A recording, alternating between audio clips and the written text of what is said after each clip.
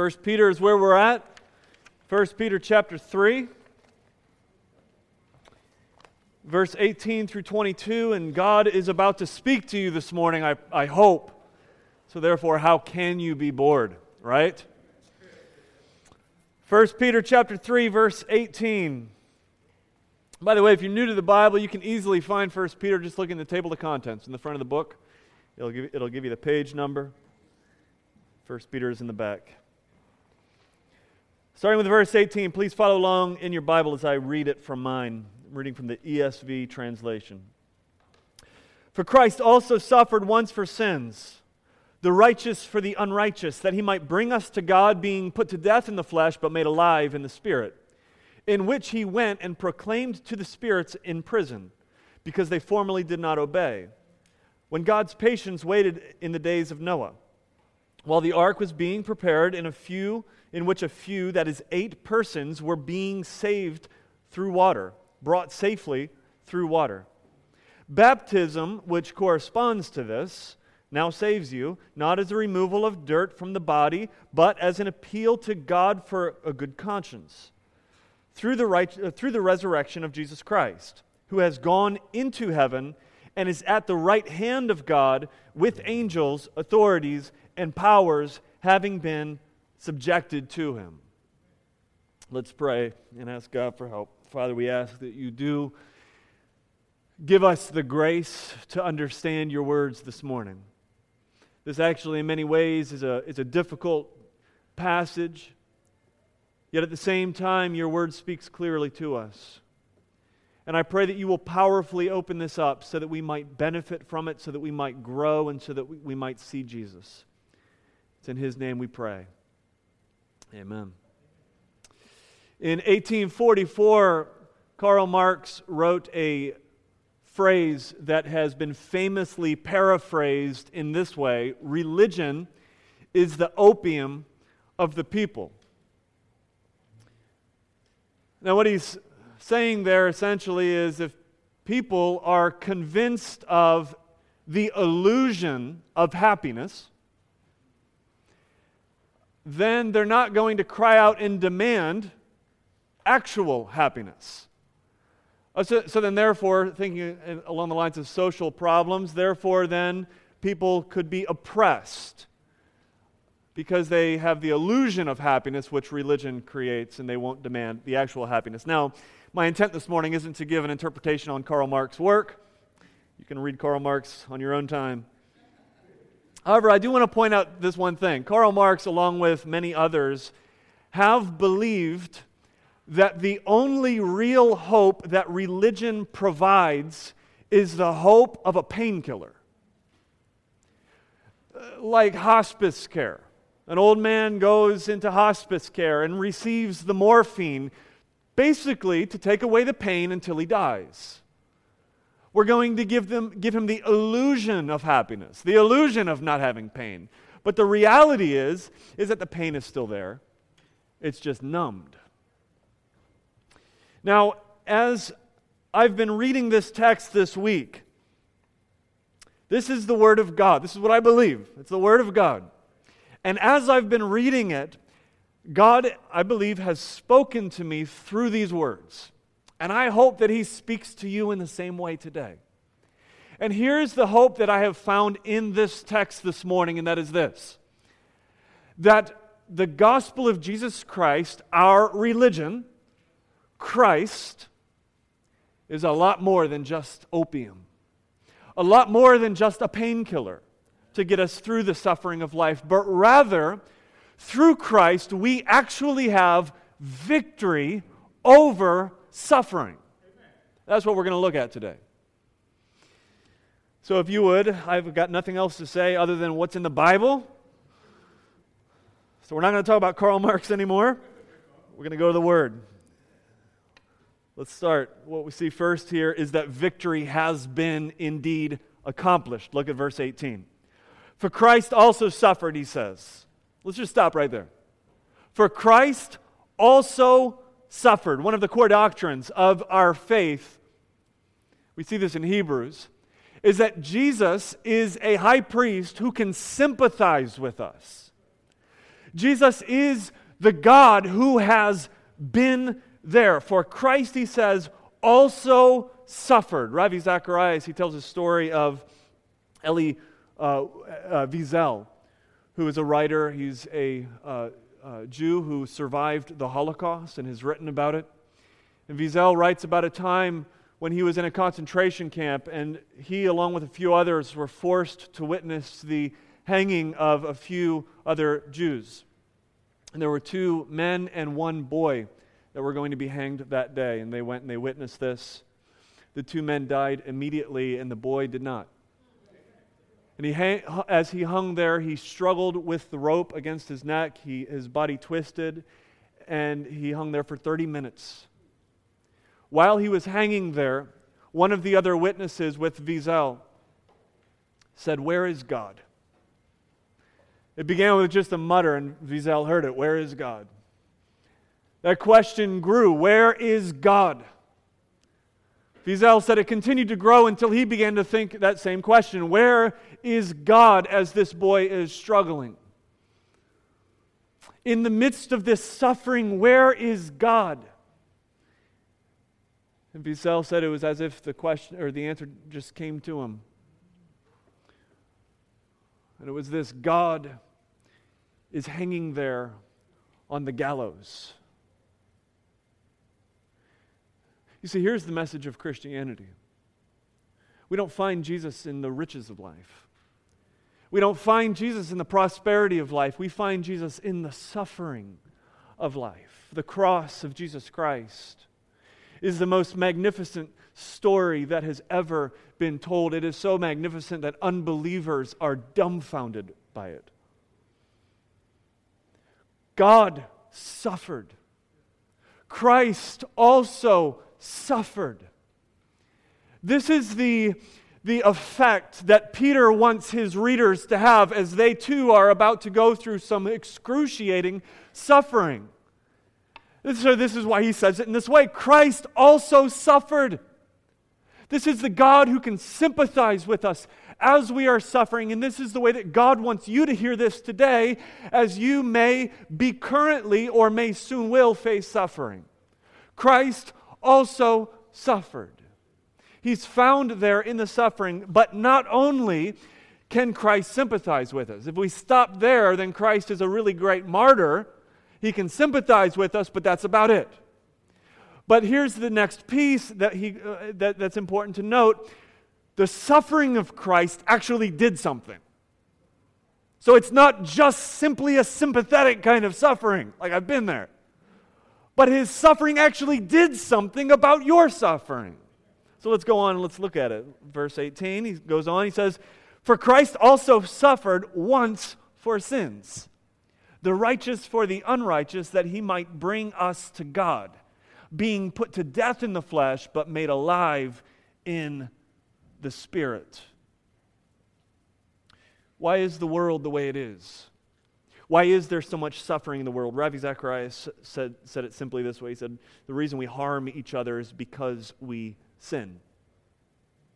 You see, dealing with sin is not like a side item to our religion, to our faith. Dealing with sin is not just an additional benefit of the cross. Often we think about the problem of suffering, then over here we think about the problem of sin, right? We separate these two. Here's the reality when we talk about suffering. How does Christ give us victory through suffering? Dealing with sin is the way to give us victory through suffering. Amen? Sin is at the very root of our problem. So how does he do it? Well, the language here is a clear allusion to the Old Testament. In the Old Testament, we see that the priest was to daily and then annually take a lamb and slaughter it, place his hand on the head of it prior to death, symbolically transferring the guilt of himself as well as the guilt of the people to this lamb, and then he would slice the throat, and this would become what is called a sin offering. And now this would be repeated year after year after year after year. This was repeated. Why? Well, because the lamb wasn't actually doing anything. It symbolized a substitution. The sin that the people have committed, the penalty for this sin is what? Somebody? Death. Thank you, biblical scholars. Through Adam, all sin, because of sin, we have death. The guilt for sin is placed on the lamb. Now what comes to the lamb? Slicing the throat. Thank you. Death.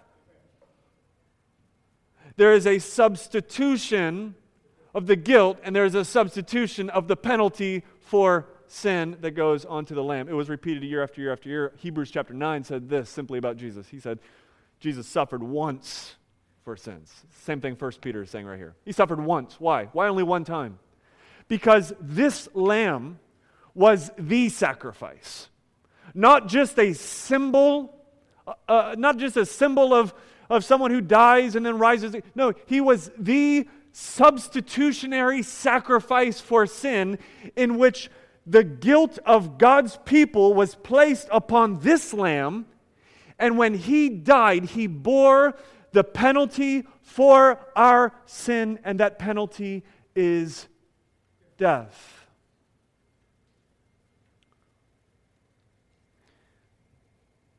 The righteous, he says, died for the unrighteous. The righteous was substituted for the unrighteous. Now let's apply this in a couple different ways. How can a spouse forgive his or her unrepentant spouse after they have had an affair? How is that possible? How is it possible to forgive in this kind of way and to not hold retribution against them? How is this possible? Here's how. It's because Christ bore the punishment for that sin. The righteous died for the adulterer. You see?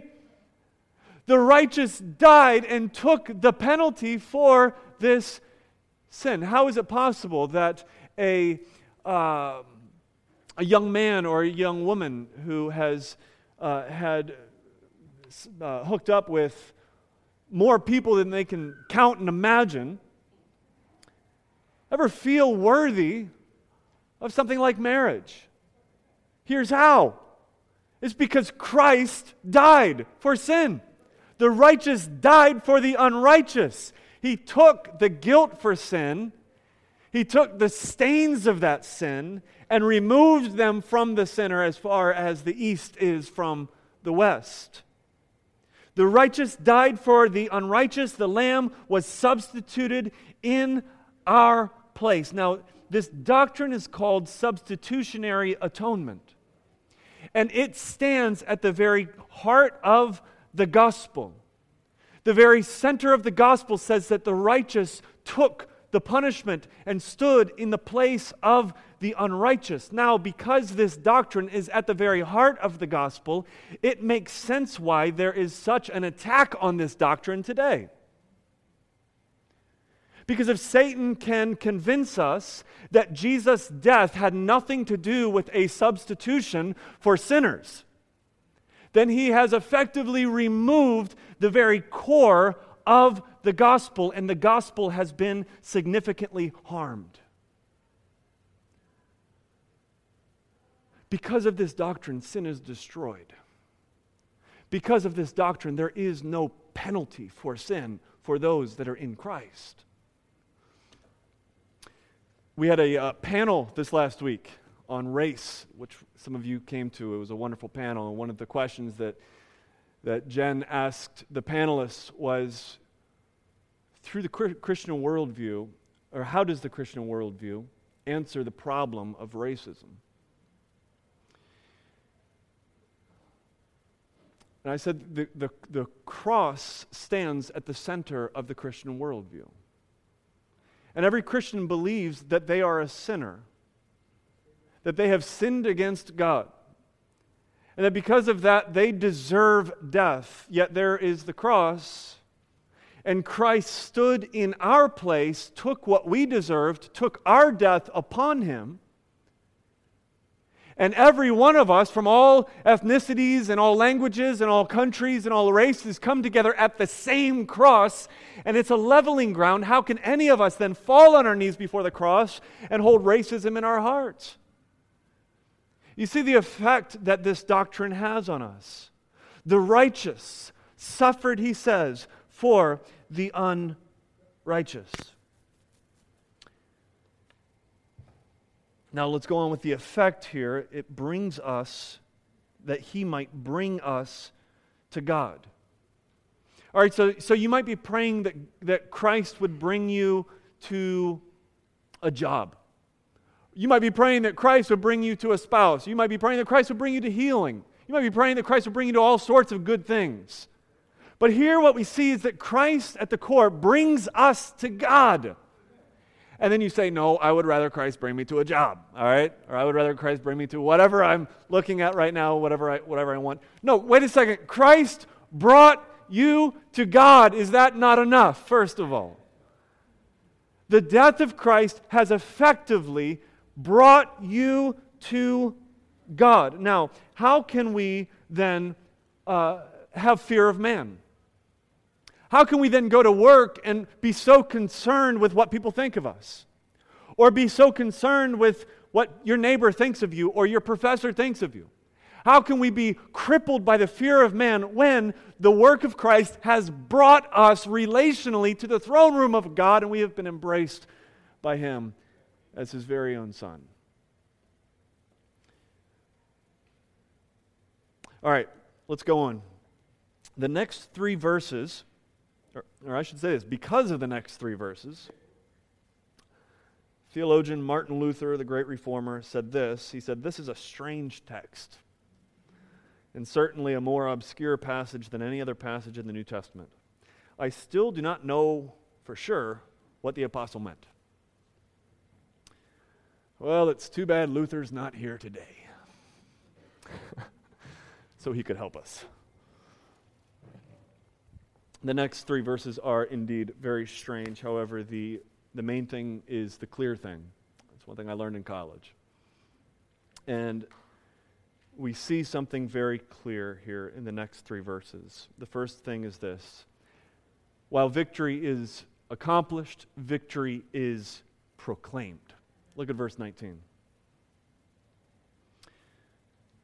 Put to death in the flesh, made alive in the spirit, in which he went and proclaimed to the spirits in prison. Now let's just take a minute here. What are these, or who are these spirits in prison? This is where a lot of the controversy begins to happen here. All right, Edmund Clowney summarizes the top three interpretations of who these spirits are. I'll give them to you quickly. Number one, some people think that they are the dead in hell, and that Jesus, between Good Friday and Easter, went to hell and proclaimed to the dead in hell. Number two, they could be the fallen angels who came to the daughters of man in Genesis 6, just prior to the flood, and through Jesus' resurrection, his resurrection proclaims victory over the fallen angels. Or number three,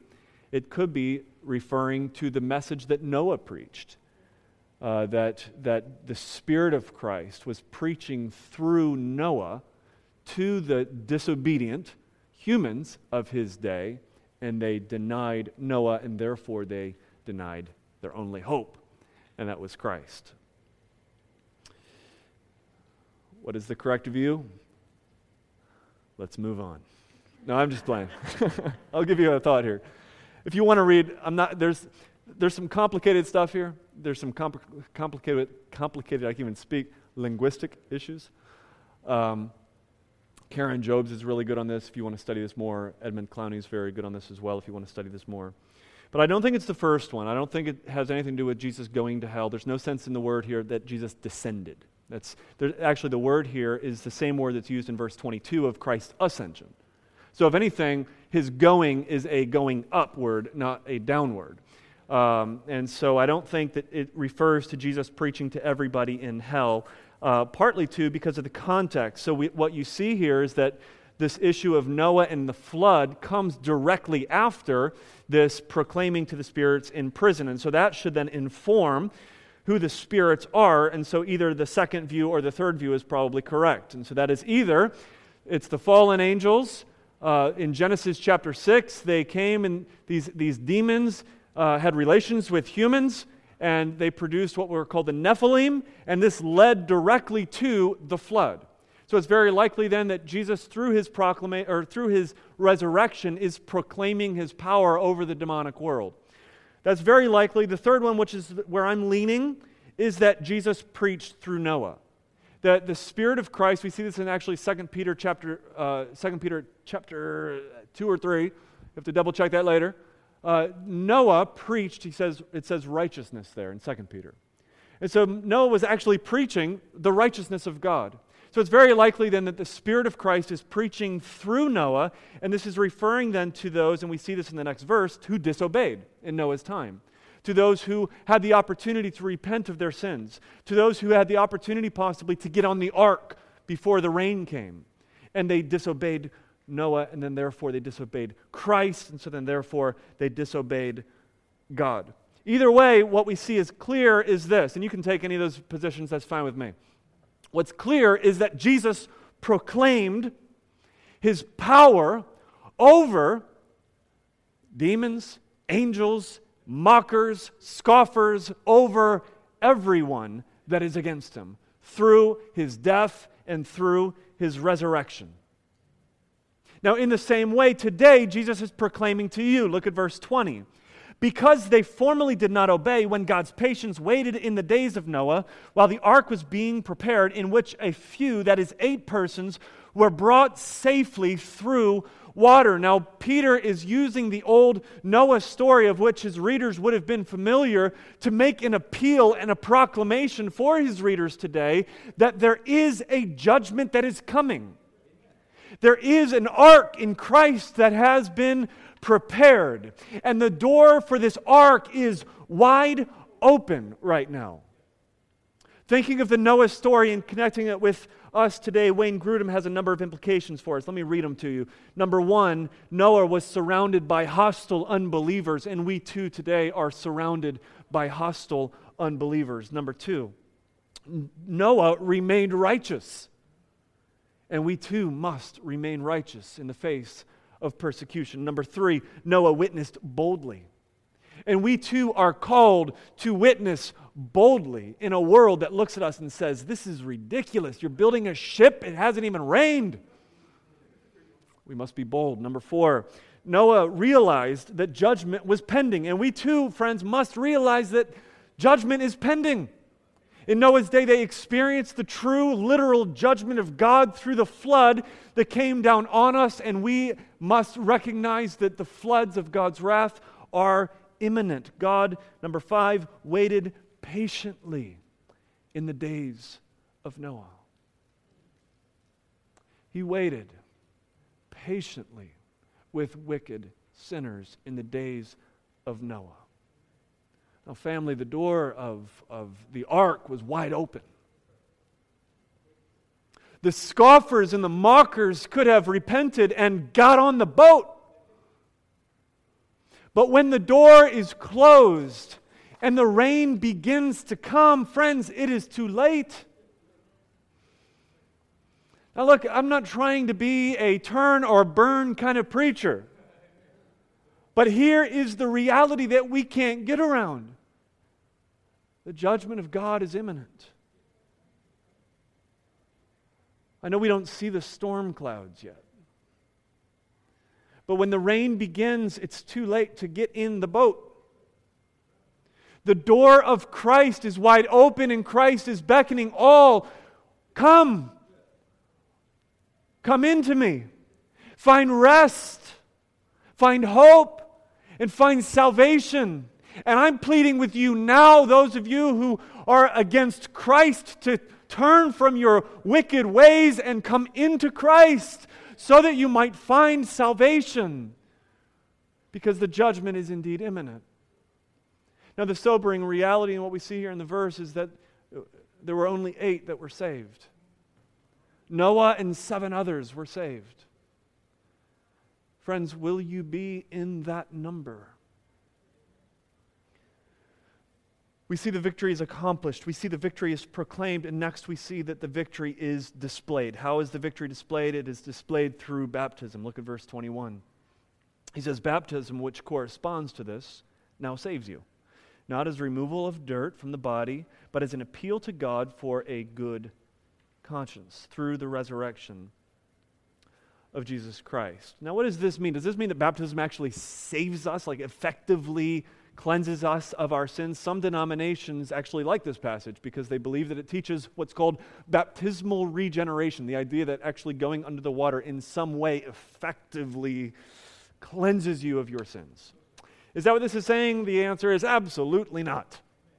It's impossible because that would actually disagree with the rest of the Bible. All right, so what is this saying and how do we understand what this means? Baptism saves you. Well, there are some complex Greek issues here. Very complex. My professor interacted with me on Facebook and helped me see some things that I was having trouble with. Here's one possible way we can understand this. All right, just bear with me for a brief moment. I promise I won't bore you too much. What is the subject for the verb saves you?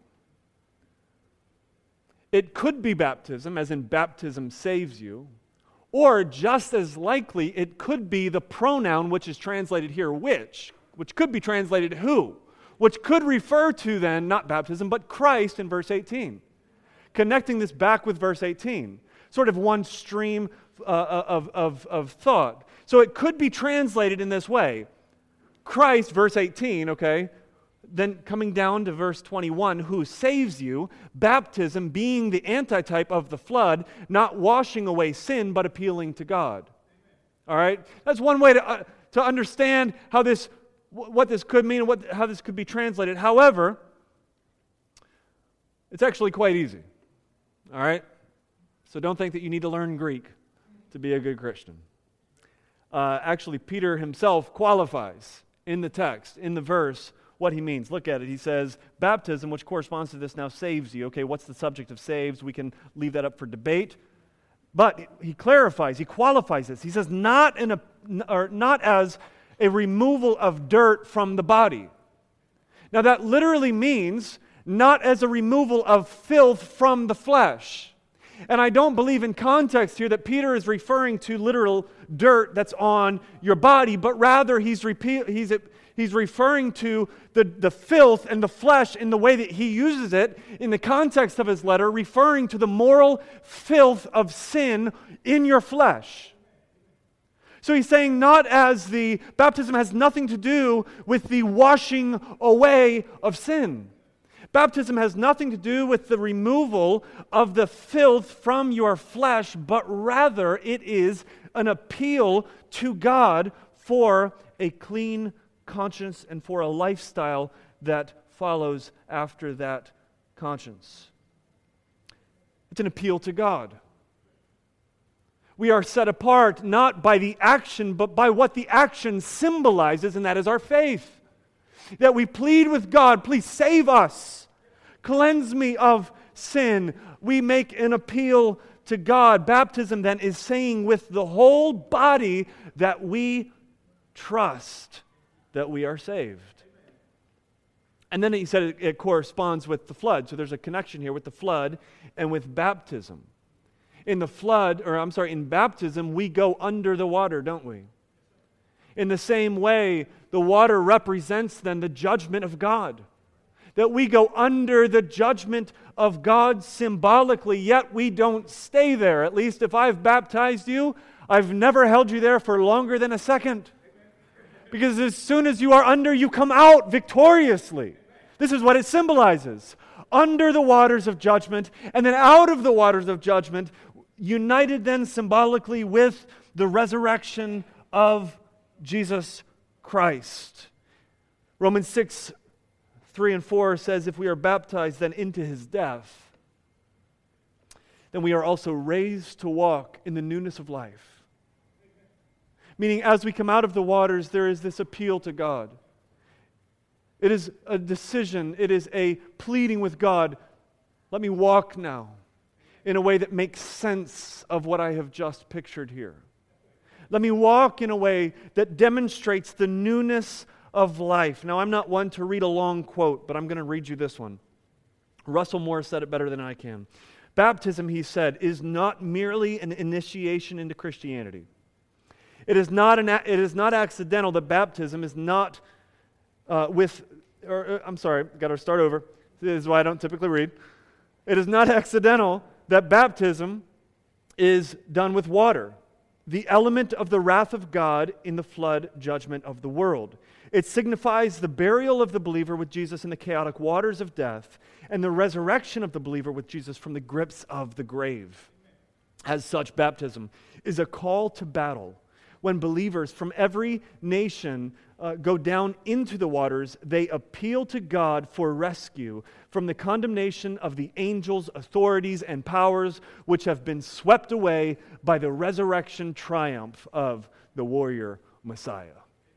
And this leads us to our final point in verse 22, that victory here is applied. Look at it. He says, who has gone into heaven, referring to Christ. He's seated at the right hand of God with angels, authorities, and powers having been subjected to him. We see three stages of redemption here. First, we see the death of Christ. We see the resurrection of Christ, but it's not yet complete, is it? Until Christ ascends. We often forget that part, don't we? Why isn't Christ here with us still today? It's because Christ had to ascend, to be seated at the right hand of the Father. Why is this important? Because the Christ who can identify with you is now seated at the right hand of God. Because the Christ who is your substitute is now seated at the right hand of God. Because the Christ who has brought you salvation is now seated at the right hand of God. Because the Christ who suffered is now seated at the right hand of God. What does this mean? It means that through Christ, that Christ has ultimate authority over everything. Christ has ultimate authority over every ruler and over every principality and over every power. It means that the one who's sitting at the right hand of God intercedes for us when we cry. It means that the one who's sitting at the right hand of God is the one who hung on the gallows, if you would, and who can identify with our suffering. It means that we have a place now to set our minds on things that are above, not on things in this world. It means that everything is subject to Him. It means that every enemy that Christ has and every true enemy that you have, emphasis on true, is placed under subjection to Christ. Every fallen angel that wreaks havoc in your life has been subjected to Christ. Every authority, and I think of in this context here, Nero, all right, the emperor that's about to wreak havoc in their lives physically. Every authority and every unjust ruler in your life has been placed under subjection to Christ. Every power on earth and every power in heaven has been placed under subjection to Christ. It means that 1 Corinthians chapter 15, verse 24 is true, which says, then comes the end. When He hands over the kingdom of God to the Father after He has destroyed all dominions, authority, and power. It means that Romans 8:38 is true, which reads, for I am sure that neither death nor life, nor angels, nor rulers, nor things present, nor things to come, nor powers, nor height, nor depth, nor anything else in all of creation can separate us from the love of God in Christ our Lord. Every enemy has been then placed under subjection to Jesus Christ. The wicked in Noah's day, the mockers and the scoffers, those who persecute Christians today have been placed under subjection to Christ. The unjust who take advantage of those in their communities and children starve on less than $1 a day have been placed under subjection to Christ. The evil which placed that little boy on the gallows has been placed under subjection, the subjection of Jesus Christ. All sickness, cancer, placed under subjection to Jesus Christ. AIDS has been placed under the subjection of Jesus Christ. Every terror, ISIS, has been placed under the subjection of Jesus Christ. Every angel and authority and power has been defeated by Jesus. So, how does Jesus get us through suffering? Is He just our painkiller? Just to kill the pain so we can make it through until the end? No, He's much more than that, isn't He? This is how Jesus gets us through suffering. First, He has identified with us in suffering. The very thing that has brought you suffering, sin, and death is the thing that was placed onto Christ. It killed Him, and then He rose again from the dead. And He ascended into heaven and is seated at the right hand of God. Here is how Christ gets us through suffering. He is standing on the other side of it. He's been through it, and there He is, and it hasn't harmed Him. And Jesus is looking at you, and He is saying, "Come to me, all who are weary and all who are heavy laden, and I will give you rest." So do not fear. Do not be troubled. God is not mocked. Let's pray. Father, we thank You for this opportunity to go into this scripture in 1 Peter. We thank You for preserving this letter for us. We thank You for the power that You that